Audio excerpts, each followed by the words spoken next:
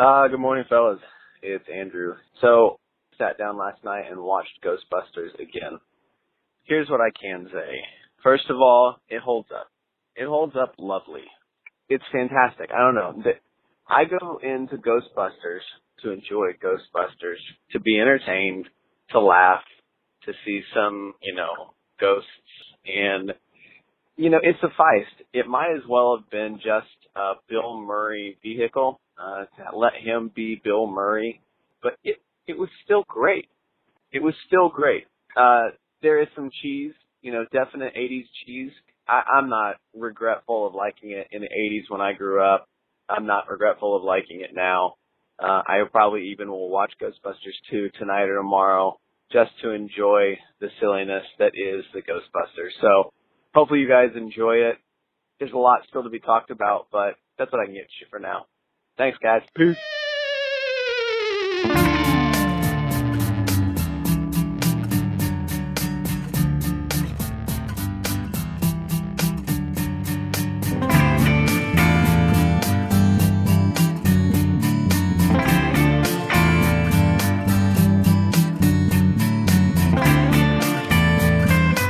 Hello and welcome to episode 41 of Can We Still Be Friends, a podcast that tests the limits of the friendship between two people who mistake movie taste for personal morality. I'm Nate Goss, here with Ryan Ebling and our special guest, Tim Yoder. Hello. Today we are discussing the 1984 Ivan Reitman classic, Ghostbusters. Response to the new all-female reboot has been divided, to say the least. Many people welcome the new interpretation and have high hopes for the talented actors and filmmakers involved. However, a vocal group of loyal fans have expressed anger at the new take on a movie they feel ownership to, with many claiming that the new film has ruined their childhoods. This movie was neither a part of my childhood nor Ryan's, so that's why we brought Tim in to discuss what this movie may mean to people who grew up with the characters. Ghostbusters was a huge success, raking in nearly $240 million. Its visual effects and Ray Parker Jr.'s original song were both nominated for Oscars, and Bill Murray was nominated for a Golden Globe for his fan-favorite performance. Critics were more or less unconvinced. It has a 67 on Metacritic. Some critics believed its comic vision survived the big-budget treatment, while others thought the movie stalled in its attempt to depict the unusual concept. One critic described it as Bill Murray enters The Exorcist. Over the years, however, the movie's fans have bestowed upon it masterpiece status, as seen in the nearly irrational response to Paul Feig's new version. So is Ghostbusters an untouchable icon, one that should be observed and adored, but not tampered with? Or are $240 million worth of fans wrong, and this movie is actually a disaster of biblical proportions? Keep listening.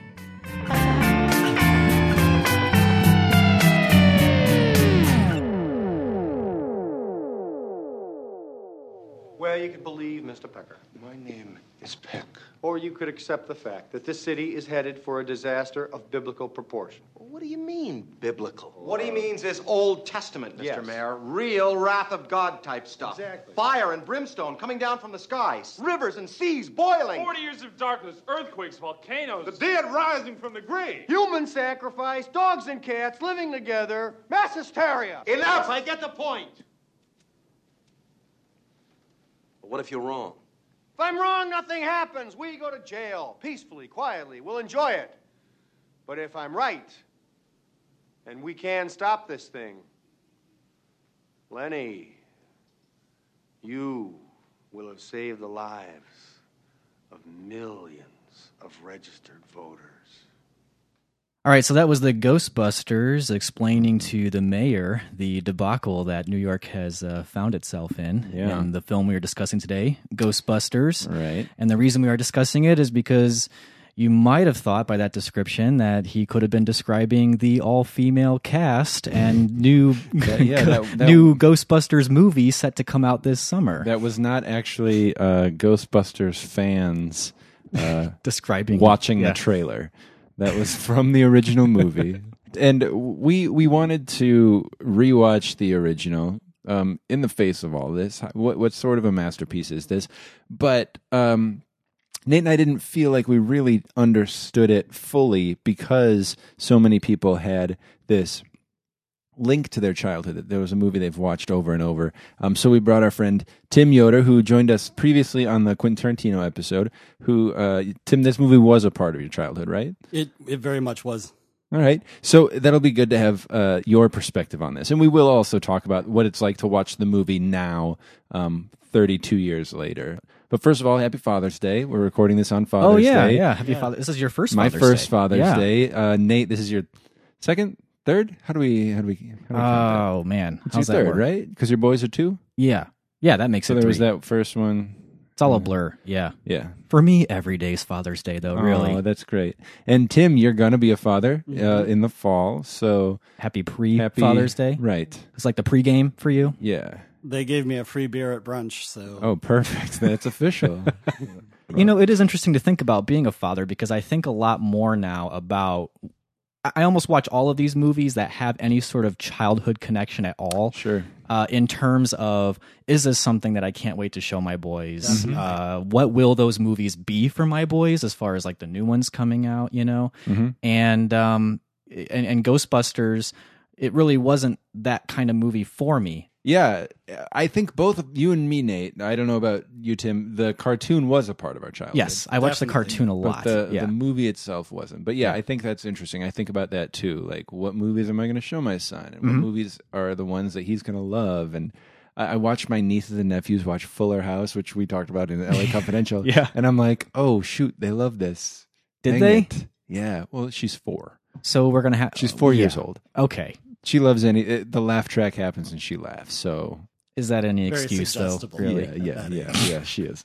So yeah, I think that's an interesting lens to view movies through. Yeah, and so why don't we just, very quickly, like we do in all of our episodes, let's just go run down maybe our first experience watching Ghostbusters. I don't think there's much for us to say. No, really. I don't mean, really remember the first time I saw it. It was after college, honestly. Yeah, mine was one of those, I need to fill in this gap. Yeah, and I was kind of sick of hearing people say, like, you haven't seen Ghostbusters? Yeah, it was one of those for me. And yeah, I was totally into the cartoon. So I was, I guess, more into like the merchandising of Ghostbusters than I loved Ecto Cooler. Oh, yeah. We had to drink the Ecto Cooler. Which is coming back. Is it really? coming They're back. bringing it back with the new movie, yeah. All right. Yeah. With Which a it never left. female Slimer? I don't think Slimer is gender changed. You don't Maybe think so? it has. Maybe it has. Oh. I don't know. I can't see them doing that in a sensitive way. Probably not. And I remember my buddy had one of those, like, it was like one of those guns, the Ghostbusters guns, but it projected a ghost onto the screen. I had one of those. Yeah? Yeah. And it made a noise, too, like a weird, like, eerie kind of noise. You could switch. It had a disc. You could project different ghosts. Really? Oh, Yeah. that's right. So that was my experience. Ryan's, yours is pretty similar. much the same, But yeah. I would love to hear, Tim, if you could just talk about, how old were you when you saw Ghostbusters? Do you remember? Yeah, I think I'm about a year older than you, Nate, and that was enough to make a little bit of a difference. The movie came out in 84. I was born in 82. But the cartoon, I'm pretty sure, was 88 to 91. So I was about 6 years old when I watched the cartoon. I probably did see the cartoon first. I probably saw the movie on VHS from the public library. Okay. Yeah. So- How I saw a lot of the movies I watched when I was a kid. Yeah, VHS from the public library. It was that and, like the Teenage Mutant Ninja Turtle animated pilot were my favorite things to get there. and they occupy a pretty similar space in my life. There were lots of things that I really appreciated about the cartoon. I mean, first of all, when you grow up in the middle of nowhere, Iowa, in Oskaloosa, you get 6 channels if the weather's good. You watch what's syndicated on ABC. That happens. And Ghostbusters was definitely there. And I just loved it instantly. And a lot of it comes down to my friends loved it. It was something I had in common with them. It was great.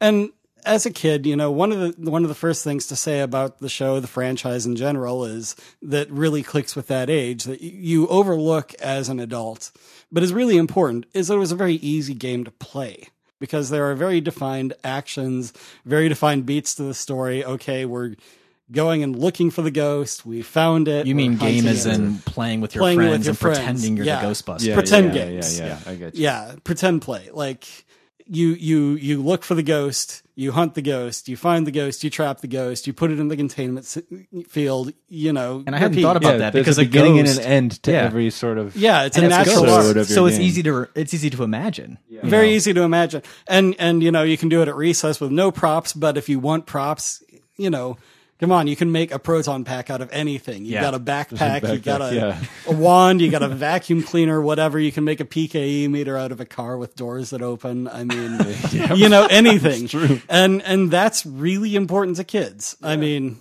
Or at least like internalizing the movie and really making it a part of your mind, Yeah. your Yeah. brain. Yeah. it's a very easy movie to identify with. You know, for me, being a nerdy kid Mm-hmm. and having a series with nerdy protagonists. Yeah. Protagonists whose value is found in the fact That's that they true. are geeks. They are wonks. They are into the parapsychology. They have PhDs. And, you know, it looks different in the case of the three of them, the three main characters who are, you know, not the token black character. Right. Unfortunately. Yeah. Yeah. Something we have to read with a little bit of grace given the age of the film. Sure. I hope, but, you know, also recognizing the fault where we see it. Mm-hmm. But, you know, for me, it was important that I could identify with these characters. Yeah. And so to me, the idea of, you know, another generation of girls watching it and being able to identify with these, you know, the boys already have their own Ghostbusters. Sure. And, you know, for me, having a daughter, that is something I think about even more. Yeah. When it comes to Ghostbusters, I would definitely put it in the category of things that I would love to introduce my kids to, but not in the category of things that I will be really upset if they don't like. Yeah. I think that's a really interesting thing. I kind of started trying to gather movies before I ever had a son, because I saw so much stuff out there that I'm like, I really don't want to watch that over and over again. So I need to know what's out there Yeah. to show them. I don't know about Ghostbusters, but we can talk maybe more about that later. One other thing I might bring up is in preparation for this, I had to go back and rewatch some of the cartoons. So I did. Really? that. Oh, did you? I did just a little bit of that. Okay. And I don't need to spend too long on it, although there are two factoids on it that I think are pretty much worth mentioning. First of all, Winston Zeddemore in the first and second season was voiced by Arsenio Hall. And the second that's funny, I mean, this is a little more widely known, is that Peter Venkman, Bill Murray's character, was played by a well-known voice actor named Lorenzo Music, who is probably best known for acting out the part of Garfield in the animated series. Oh. and Friends. And then some years later, you know, Bill Murray, who only has a voicemail apparently instead of an agent, hears that Joel Cohen wants to adapt Garfield and wants him to do the part. And, you know, of course he accepts, thinking it's Joel Cohen, but they are different directors. And he clearly has come to regret this. But it's funny though that It kind of comes full it circle. comes that way. full Yeah. circle. Lorenzo Yeah. Music plays Bill Murray. Bill Murray plays Lorenzo Music. And There's a nice symmetry to that. but I There mean, is. other things to mention about the cartoon, you know, like on the scale of I want to binge watch this right now to I can't believe I ever saw any value in it, I'd place it kind of squarely in the middle. The animation to it is better than I expected by a long shot. And, you know, I wouldn't say that it's great writing, but, you know, TV in 1984 was a secondary derivative, Right. not It was the art another form that people are trying to make it now. It was another product. It was just another product. And I mean, I will give them the credit that they put effort into it. They even cared enough that in a couple of episodes, they even tried to explain odd gaps in continuity in very creative and sometimes postmodern ways. Like, first of all, they changed the appearances just to make sure that they didn't have to pay actor royalties on using their likeness. They had proper agreements in place at first, but they weren't sure that would always be the case. And second, you know, just to help people distinguish characters, because 3 white guys and 1 black guy and, you know, tan jumpsuits all look pretty similar at a distance. Right. They changed the jumpsuit colors and made them more distinctive. Well, you know, what they decided is, you know, first of all, they talked about how their battle with Gozer had contaminated their suits and their new suits had arrived. And they at least cared enough about their audience, or at least the potential To OCD continue of it their off from the kids. movie. Yeah. Interesting. So, and they actually solidly placed that episode as a flashback against the movie where they have to begin by rebuilding the firehouse. In another case, explaining the characters looking different, the more postmodern situation was they had an episode where they talked about being consultants when they made a movie out of their exploits.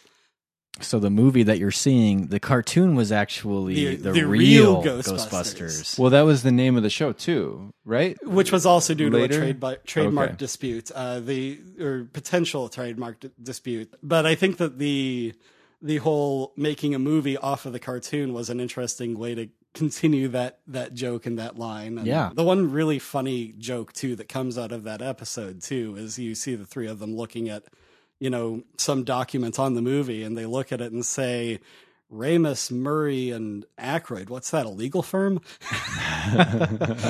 And, Wow. yeah, This does sound like really a pretty smart show. self-referential.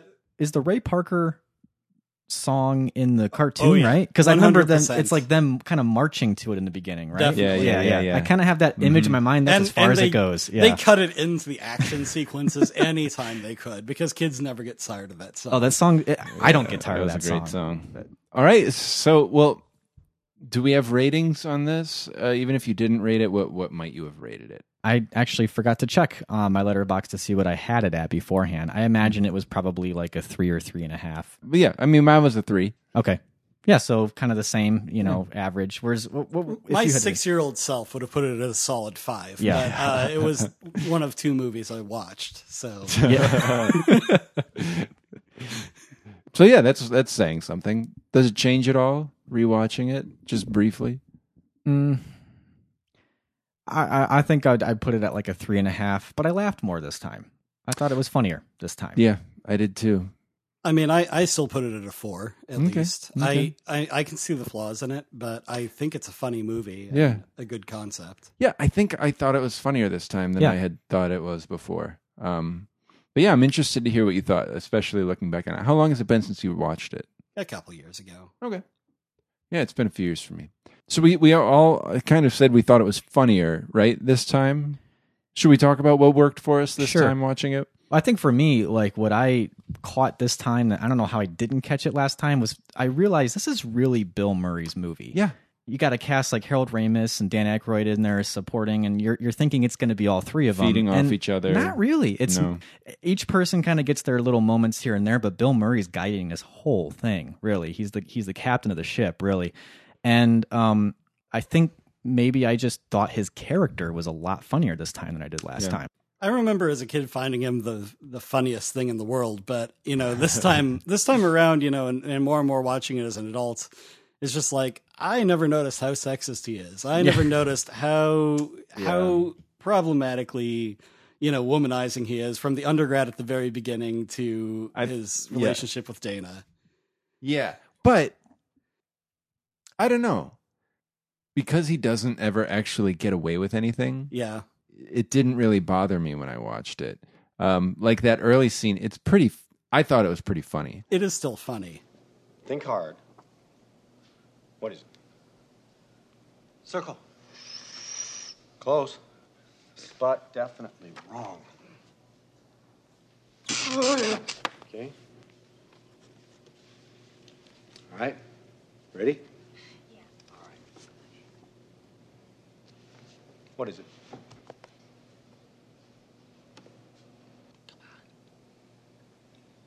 Figure 8.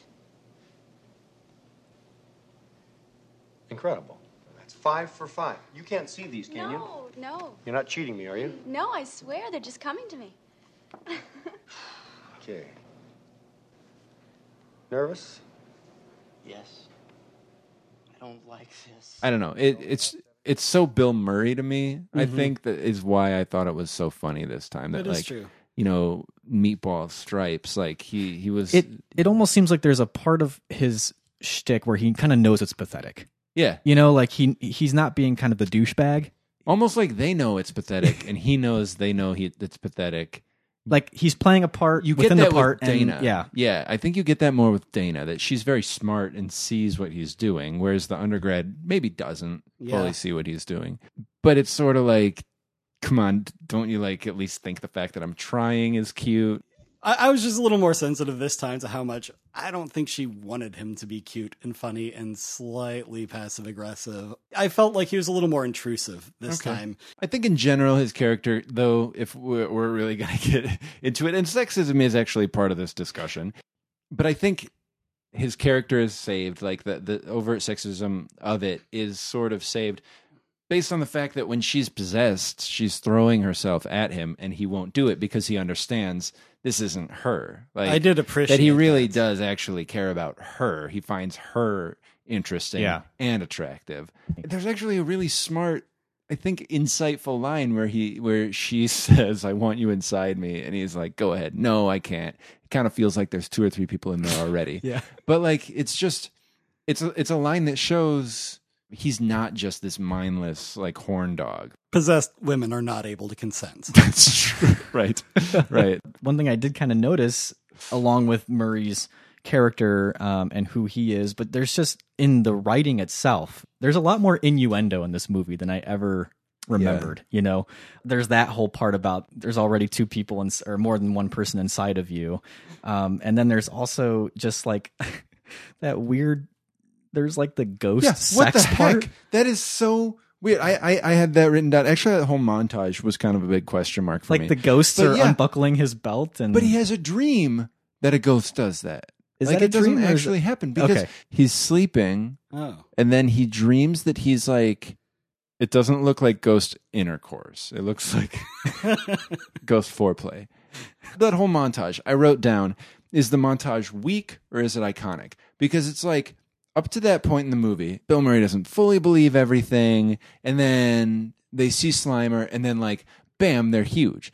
They didn't do anything to develop how they get out of their financial hole, whatever. Like, oh no, we just got really famous. People liked us. So there's that I don't really like about the montage. But then there's the completely out of nowhere, Dan Aykroyd gets a blowjob from a ghost. And as a 6-year-old, that was hands down the most confusing part of the movie to me. And it's confusing to me as an adult. Like, why is that there? But there's a lot of that in this movie. There's also the whole like keymaster, gatekeeper innuendo kind of thing going on, especially with when they're possessed, the Sigourney Weaver and Rick Moranis character. Yeah. And then also, it's not quite sexual, but the whole idea of like the crossing the streams, you know, is so it's just dick humor. It's boy just movie. Dick humor. I have a radical idea. The door swings both ways. We could reverse the particle flow through the gate. How? We'll cross the streams. Excuse me, Egon. You said crossing the streams was bad. Cross the streams. You're going to endanger us. You're going to endanger our client, the nice lady who paid us in advance before she became a dog. Not necessarily. It's hilarious, don't get me wrong, but like there's a lot just of this unspoken rule that you're boy not sure stuff, what'll happen, and then it turns out it's actually okay. I don't know. Like, yeah. I was reminded watching the movie how much I miss Rick Moranis. Oh, he was definitely the part to me that was the other key, other than Bill Murray in the movie. Right. I totally agree. And then it also just kind of brought back how much Rick Moranis was kind of a part of my childhood with Honey, I Shrunk the Kids and Honey, I Blew Up the Kid, which wasn't as big a part of my childhood as Honey, I Shrunk the Kids and Little Giants. And just like, that guy was great. And I don't know if I found this out later, and I think it's worth noting just because it's actually really important.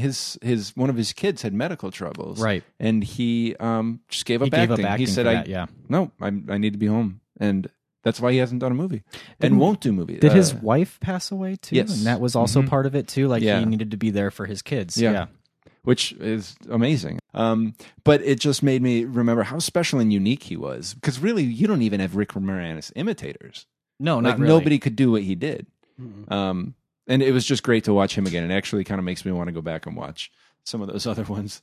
In Ghostbusters, he is so funny too. Just his character, like when he's got the party going on and he's kind of just running down the costs of the party. Like he's the accountant. Which is all one take and was all ad-libbed by Rick Moranis. Do you have any Excedrin or extra strength Tylenol? Gee, I think all I got is acetylsalicylic acid generic. See, I can get 600 tablets of that for the same price as 300 of a name brand. That makes good financial sense. Good advice. Hey, this is real smoked salmon from Nova Scotia, Canada. $24.95 a pound. It only cost me $14.12 after tax, though. I'm giving this whole thing as a promotional expense. That's why I invited clients instead of friends. You having a good time, Mark? How you doing? Why don't you have some of the brie? It's at room temperature. You think it's too warm in here for the brie? Louis, I'm going home. Well, don't leave yet. And listen, maybe if we start dancing, other people will join in. Okay. that is a really odd combination of someone who is super nerdy, but also has a flow to their speech that's just like, nonstop and smooth. Right. It's like this smooth nerdiness to him. Right. That's very odd. And I think only Rick Moranis can pull something like that off. What else is odd about his character is that everybody else in the movie is Bill Murray playing this, Harold Ramis playing this, Dan Aykroyd playing this. Almost like you're watching an SNL sketch and you're like, you don't really care about the character, you care about the actor playing the character. Whereas Rick Moranis, like, he stands out because he's almost the only person fully committed to his character, who's not winking at the audience at all. But it does get me back to our Blues Brothers discussion, because I remember you saying that you just didn't think Dan Aykroyd was a funny person. And Yeah. He's not in this movie. No, he's not. Well, part of the thing is they make him play the earnest guy. And he is. Of those actors, Dan Aykroyd He's is a the one believer. who believes in aliens. He is a and ghosts believer, yeah. Very, very In strongly. real life, yeah. So maybe he actually asked to play that part. And it's not that he's I not- don't trust you guys to take this seriously enough. But the big punchline, he gets the big punchline. And, talking about, as a kid, the Stay Puft Marshmallow Man. Yeah. As a kid, I was just thought, the Stay Puft Marshmallow Man, the biggest, baddest ghost they have to fight. But the way the movie sets it up is you all have to think of and name the destroyer. And the four of them are sitting there trying as hard as they can to clear their minds. And what does he think of? The Stay Puft Marshmallow Man. Something from his childhood, a combination of Poppin' Fresh and the Michelin Man, basically. Right. I used to have a pencil sharpener that was the Stay Puft Me Marshmallow. too. Or marshmallow. And the fact too, like talking about your situational humor that's just brilliant in retrospect is that it's a burning marshmallow joke in the end. That they set him on fire and we're watching a big sticky burning marshmallow climb a building. And in the actual point where they reveal that the Stay Puft Marshmallow Man is going, you see them each reasoning out and trying to argue back. No, I didn't think of anything. My mind was blank. Yeah, Dan and Aykroyd's one by just kinda one, moving everyone around. is there, and he just kind of sinks into the background with a completely horrified face, knowing what he did. I thought he played that one off perfect. Yeah, he did.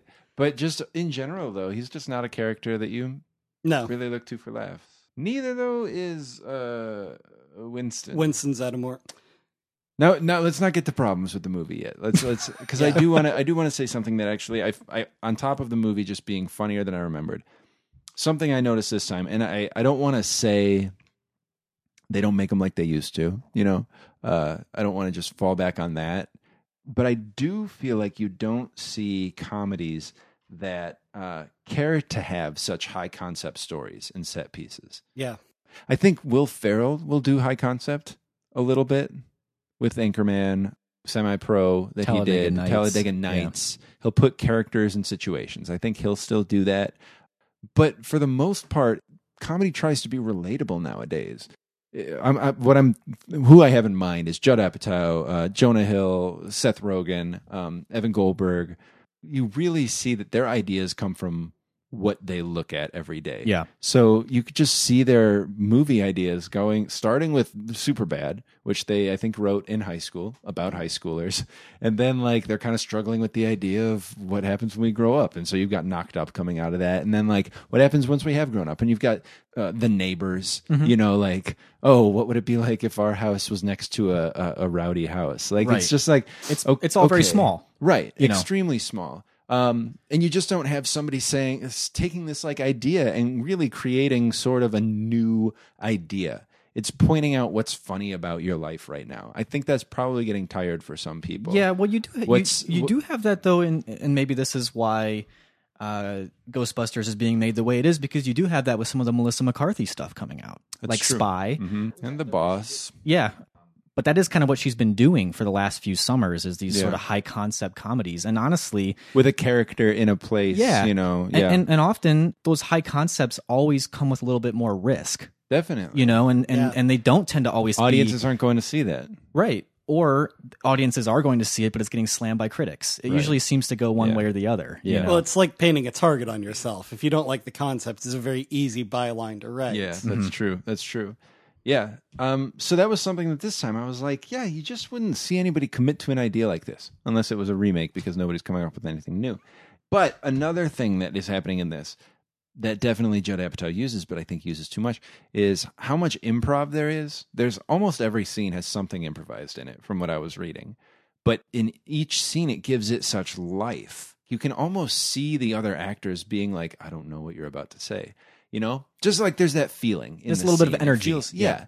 Versus the way that Judd Apatow, I hate slamming him because I do like Judd Apatow's stuff. And Paul Feig definitely comes from the Judd Apatow school. But I think, and maybe this is an episode from their day, it's getting diminishing returns. Definitely. I think at this point, like because I love some of the early stuff Apatow was doing. And yes, yeah. Well, go ahead. 40-Year-Old Virgin felt so fresh. Yeah, and even Knocked Up did, and Knocked Up definitely. But what those are is okay. Here's the line we wrote, which I would expect based on the fact that they know they're going to be improvising heavily. They just have like the type of joke they want, whether or not it's a good one. And then the actor goes, and it is impressive to watch an actor come up with 50 different jokes, like one right after the other. But then they have to edit it, and every scene feels disconnected. Yeah, like very choppy, and like the way the person's talking sounds like he just said 50 things rather than he's responding to what they said. So just even the performance of it doesn't have energy. It's like you see them all of a sudden they're tired because that was the 50th time they made a new joke on that. And it's just this litany of jokes, and then I guess it's time to move on to the next scene. We got enough. We can work with this. Yeah. And so I just feel like they don't make them like they used to. Not really. But like it's just that's sort of, it's sad that sort of effort doesn't pay off. That people aren't willing to take that risk. Like you said, a concept is high risk. And the time it takes to write a script that is tight is high risk. Another thing that stands out to me about this movie, too, is, we've talked a lot about it as a comedy, but in a lot of ways, it's more of an action comedy than just a straight comedy. And not only did they commit to their premise, but they committed to the idea that their premise was a good action story to tell as well. Like they don't abandon it halfway through. They don't abandon it. They don't treat it like it's silly. They treat it with, a certain amount of dignity all the way through the end. Even if their great destroyer is a burning marshmallow, they still play it kind of straight. Yeah. Like this is dangerous. Yeah. Right. And, another thing too that stood out to me is I can't believe I watched it as a child. I can't believe I was committed enough that I followed it through for as slow and as long as it is. Like, one of the reasons I think it would be kind of hard to show a child is how long it takes to develop. That you have some comic but subtle lines that are driving the funniness of it, but it takes a long time for it to pay off. They're losing their grant, they're finding new quarters, they're finding their first client. These things take a long time, and they let them have a lot of room to unfold. I almost feel like they don't make them like that anymore, elements is just trusting your audience to be able to stick with you through exposition that's not necessarily peppered with something entertaining at every juncture. Except good writing. Good writing. Good improv or whatever. Right. Yeah. And even their opening scene where they're doing the first ghost busting, the New York Public Library scene, it's not this like huge, big budget thing. Like the pacing of it and just it's unfolding in a way that's really kind of pulling you into the movie, and it never really goes big budget there. Where I think today's movies, you'd have to have that opening scene that just slams you, and then you get the Ghostbusters theme, and you're like, ready to rock, and you don't really get that in this movie. It sets the mood, more than the heart rate, and. I think too, now sort of speaking to your question, how did you as a 6-year-old hang with the movie? The movie also is just very clear what's going on, even if you don't know the specifics of it. I can't imagine as a kid you understood like what the EPA was doing, investigating their thing. But, okay, that's a bad guy. I know that. He's trying to get them to stop. I don't want him to stop. That guy must not be who is good. So they need to not do what he says. Like that's all you really need to know as a kid. I thought the EPA subplot is so 80s. Like what the EPA was the villain. Yeah. Yeah, they need the stuffed shirt slobs versus snobs. Like that's all they really know how to do.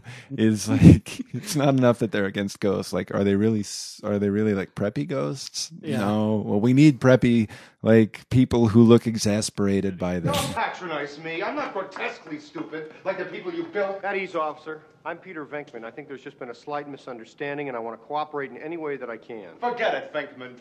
You had your chance to cooperate, but you thought it'd be more fun to insult me. Well, now it is my turn, wise ass. He wants to shut down the protection grid, Peter. You shut that thing down, and we are not going to be held responsible On the for contrary, whatever you're gonna happens. be held No, we responsible. won't be Shut held it off. responsible. Don't shut it off. I'm warning you. I've never seen anything like this before. I don't know. I'm not interested in your opinion. Just shut it off. I love that the guy, like, just like a guy whose whole role is to be like, go.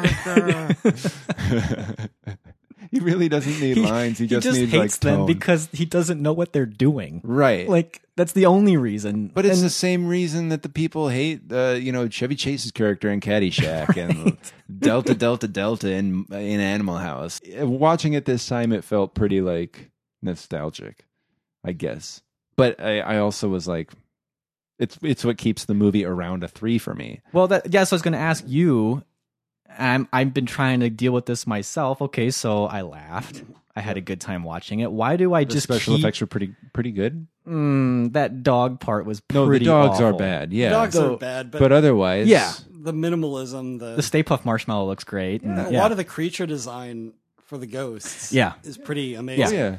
What I'm trying to figure out is, okay, so why does this kind of just stay in that average realm for me? I don't know what it is.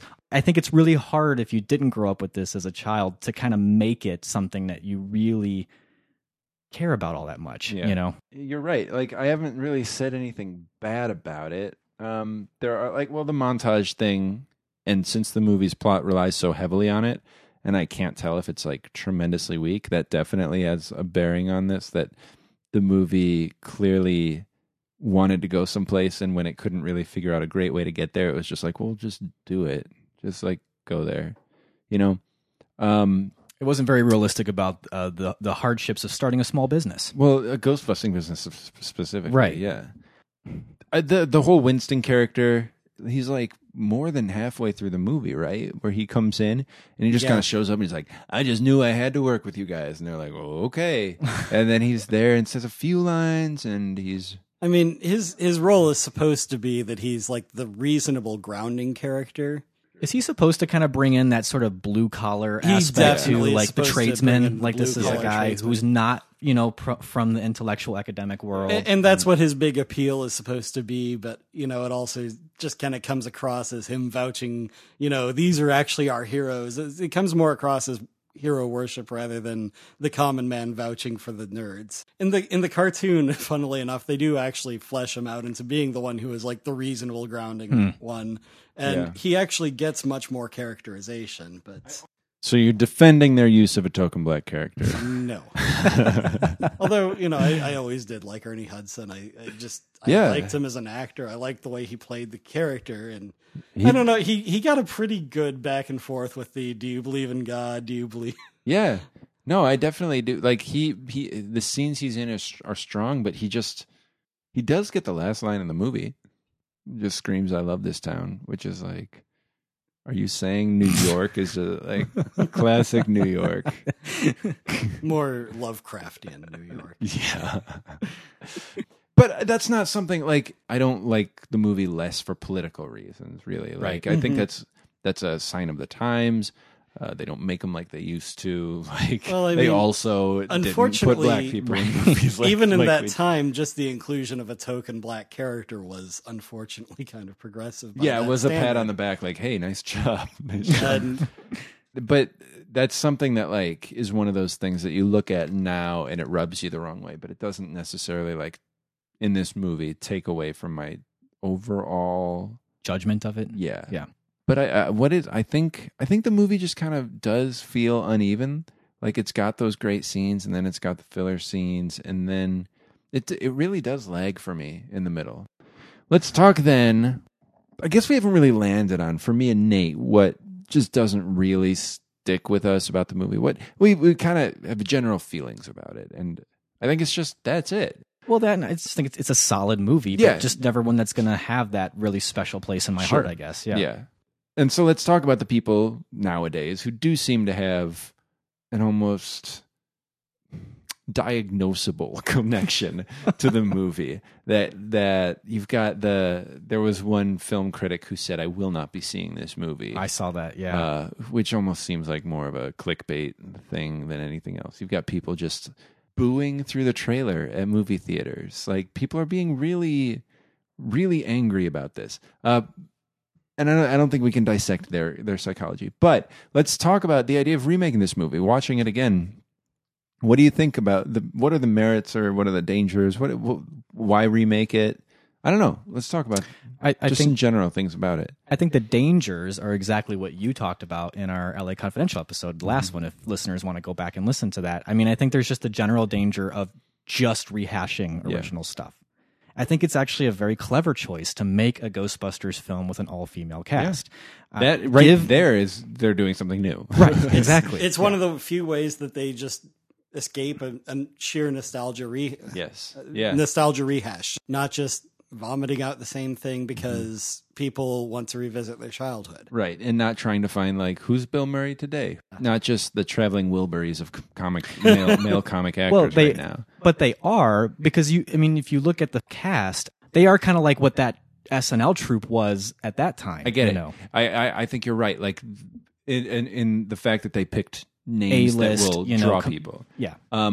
But what I'm saying is that from what I've seen in the trailers, I don't think there's a character. There's not a correlation between characters. They're not trying to just do straight lines between Bill Murray and for instance, Kristen Wiig's going to be the Bill Murray character and play it exactly the same way. Right. After I watched the movie, I watched all the trailers that were out there, and it seems pretty different.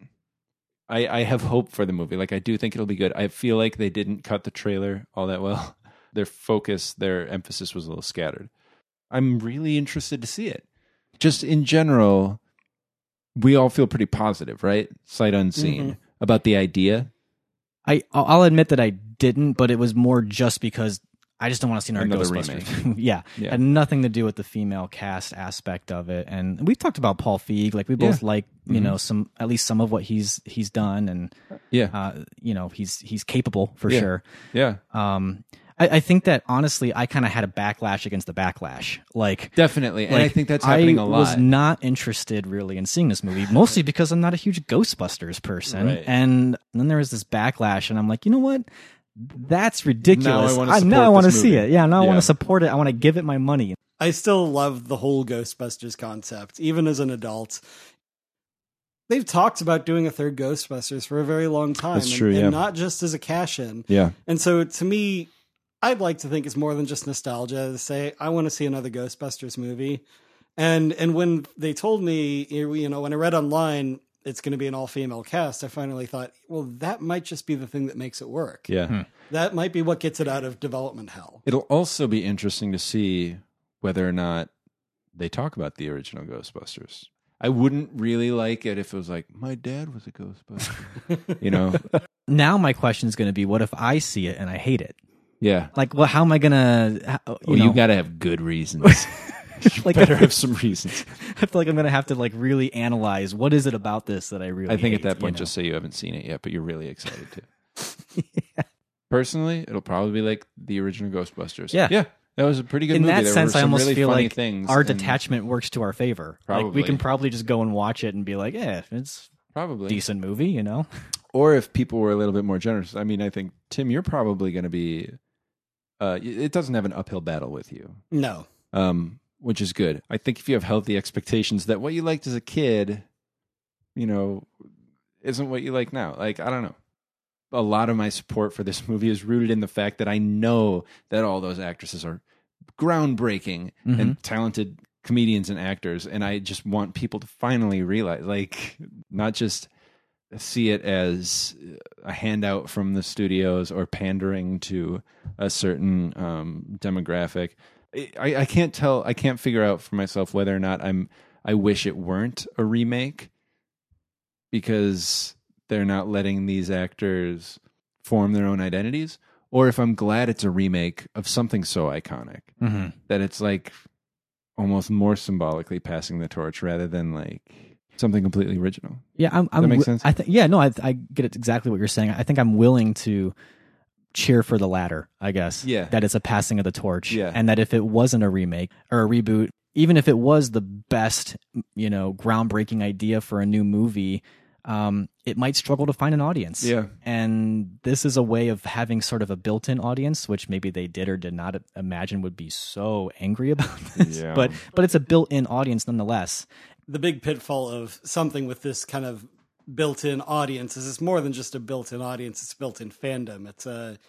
It's something that people have learned to feel a sense of proprietorship over, something they feel like they own, and the people who continue these properties owe them something. What I don't get about this backlash, honestly, Yeah. is why this movie? Why were you not pissed off like 8 Well, that's movies why. ago? That's why Because I find it so scary. Right, Is because it's rooted in sexism, Right. and misogyny. But Really. they don't want to admit. I mean, I've read a lot of articles that were just like, I can't It's take not it. about It's that. not about that. It's Can't just take the it. last It's just straw in the- yeah. It's just the straw that broke the camel's back, and I just can't take these remakes So anymore. now you're standing up. Now, it's moral backbone. That's what it is now. It's also part of a larger trend that's unfortunate that we're seeing of people fighting against what they call the politically correct Yes, culture yes, and yeah. feeling like they need to assert themselves. I mean, I can understand where if you do love something and it is escapism for you, it might be the last place that you really want to see some other values pushed upon you. But I also say entertainment is one of the most important places to make cultural change. Yep.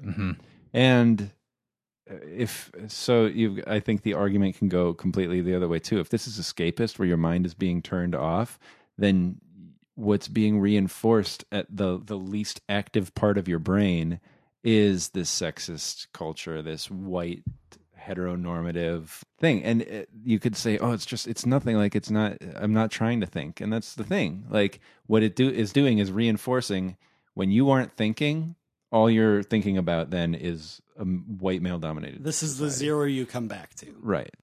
So I think actually my rating is actually going higher, I think, on the rewatch than Ghostbusters? Yeah. Because in talking about it, I kind of, because I can't really articulate my problem with the movie, I'm going to give it the benefit of the doubt. You know? Bump it up to what, 4? Yeah. All right. I'll do that. 4. I don't want to, I don't want whole to make star. a decision I'll go for a you. whole star. All right. Now it's on you. Be the change you want to see in the world, Nate. I'm very confident in my 3.5. I Okay. feel like, to me, a 3.5 is a solid movie. I think Ghostbusters is a solid movie, but it's just never going to be a movie I think that's going to be up there with all my favorites. Would you show it to your boys? I will. Yeah, because why not? You would show your boys a 3.5 star movie. Yeah, to me, a 3.5 is not bad. I know. We had just watched Zootopia. I put Zootopia at a 3.5. I think it's a solid movie. You know. All right, that's fine. I don't really care, actually. Tim, I think you do. Nah, I'd probably bump it up to 4.25. I really 4.25. We don't do quarter stars here, please. Make it a half. 4.5 or nothing. Sure. Commit to something for once in your life. 4.5. Okay. Well, I feel I feel enough reinforcement that I'm not going to be challenged too harshly on this. No, because we've given nostalgia ratings. Yeah, I don't begrudge anyone their nostalgia at all, because I've certainly showed it. Unless that plenty of nostalgia times, turns yeah. sexist, misogynist, and violent, then I maybe check that nostalgia. True.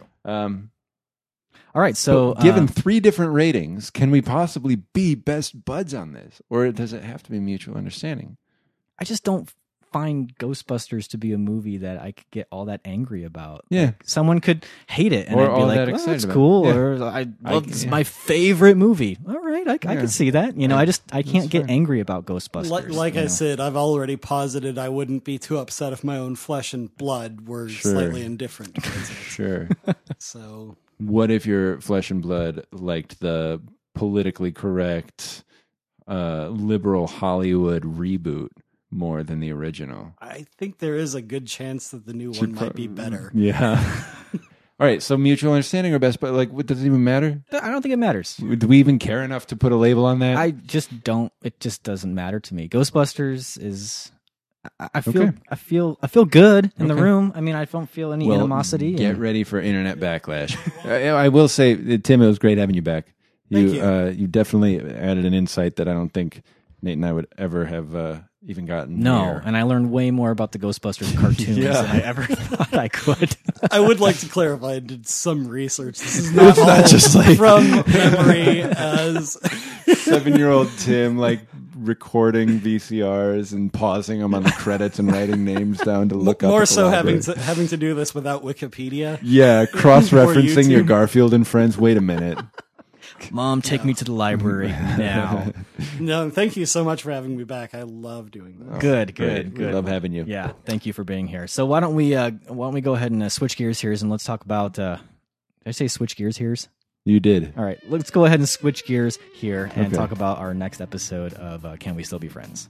For our next episode, we're kind of going to jump on that anniversary train like we do sometimes to figure out what we're going to talk about. So Yeah. we're doing one that's going to be celebrating a 25th anniversary. Yeah. Made in 1991. Correct. And it's going to be Oliver Stone directed JFK. Yes. So why are we doing this one? Well, because it's 25 years. There's that. Yeah. We feel like doing it is one, and the reason Yes. we feel like it, we were both saying, one thing about it, right, is the O.J. Simpson, O.J. Made in America documentary on ESPN. I've been excited for a while. I just started watching it today. We're on It's part 3. 5 parts. It's like 7.5, 8 we're glued hours to it. long. We can't stop watching it, me and my wife. On top of that, so that is obviously a documentary in great detail examining O.J. Simpson and his murder trial. Earlier this year, or maybe even late last year, you had The People versus O.J. Simpson, a 10-episode dramatization of the O.J. trial, which I watched and was riveted by. You've got this mixture of dramatization and documentary. Right, which trying JF to sort of explain maybe what the culture was like. A very or- difficult concept. Yeah. One that, people still believe OJ's guilty. People still believe he's innocent. People have very different reasons for believing each.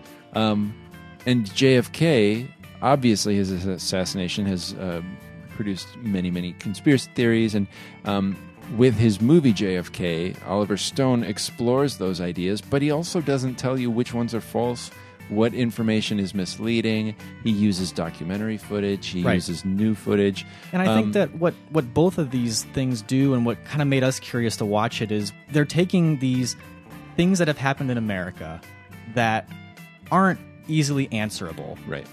But bring out a lot of underlying thoughts about the country. Yeah. They And expose some things that maybe sometimes are a little ugly, sometimes they're a little controversial, sometimes they're conspiratorial, And so we thought that the similarities made JFK worth watching and exploring a little bit. And also the fact that it is an election year. So we've got presidential politics on our mind. And, we're just talking politics a lot lately, it seems like. So yeah. So there are several things that have led us to this. And I think it's appropriately muddied and unclear as to why exactly we're picking JFK. Because JFK, O.J. Made in America, The People versus O.J. Simpson take very muddied topics and seek to bring some sort of clarity to them. So if you haven't seen JFK, go ahead and you should watch it, definitely. It is a bit of a long movie. Yes, but I think we're both coming at it saying it's worth it. Oh, yes. We very both much really loved so. it, but I haven't seen it since the first time I saw it, which was years ago. If you have seen it, I would probably recommend rewatching it. It's such a complex movie that there's probably people in it that you don't remember were in it. And Right. Joe Pesci and Newman from Seinfeld is in it. So let us know if you have thoughts on Ghostbusters or any other episode that we've done in the past. Also, let us know if you have thoughts on JFK before we record the episode. As usual, you've got us on Facebook, Twitter at CWSBF. We've got our website, canwestillbefriends.net. Email us. The email address is feedback@canwestillbefriends.net. And then we've got voicemail. We do. Yeah, which I would encourage everyone to, Give us a call. give us a call. Yeah. Who are you going to call? Ghosts with Friends. It doesn't quite have the same ring to it, but No. But Ray not Parker bad. Jr. Well, okay. You sounded like you thought it was bad. it's not that. I have to hear it with the drum beat and everything and the synth. I get it. But anyways, if you want to give us a call, you can give us a call at 847-306-9532. We'd love to hear from you. Yeah, and as always, thank you for listening. We've got so many different avenues. iTunes, Stitcher, Google Music. Yep, so many places you can catch us, and it's always a lot of fun when we can hear from you and have that sort of constant dialogue going on, and let us know what you've been watching lately. So, with that said, we want to thank you for listening to this episode of Ghostbusters, and we look forward to talking about JFK with you. Yep. See you later.